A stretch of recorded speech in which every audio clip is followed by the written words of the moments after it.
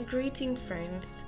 In life, we often face challenges and difficulties that test our faith and trust in God.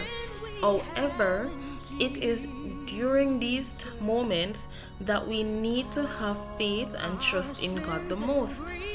Trusting in God means having the confidence that He'll guide us and provide for us even when things seem uncertain.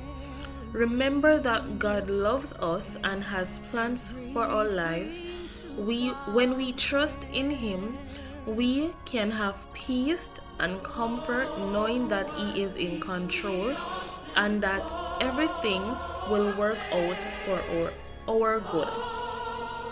Let us not be discouraged by setbacks or obstacles, but instead let us have faith in God's unwavering love and care for us. Trusting in God also means having the courage to take bold steps and make bold decisions even when the outcome is uncertain. So let us have faith and trust in God and know that He is always with us, guiding us towards our ultimate purpose and fulfillment. May His peace and grace be upon us as we continue our journey.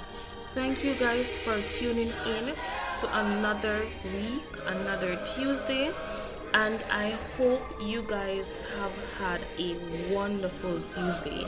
May God bless you and keep you. See you on Saturday.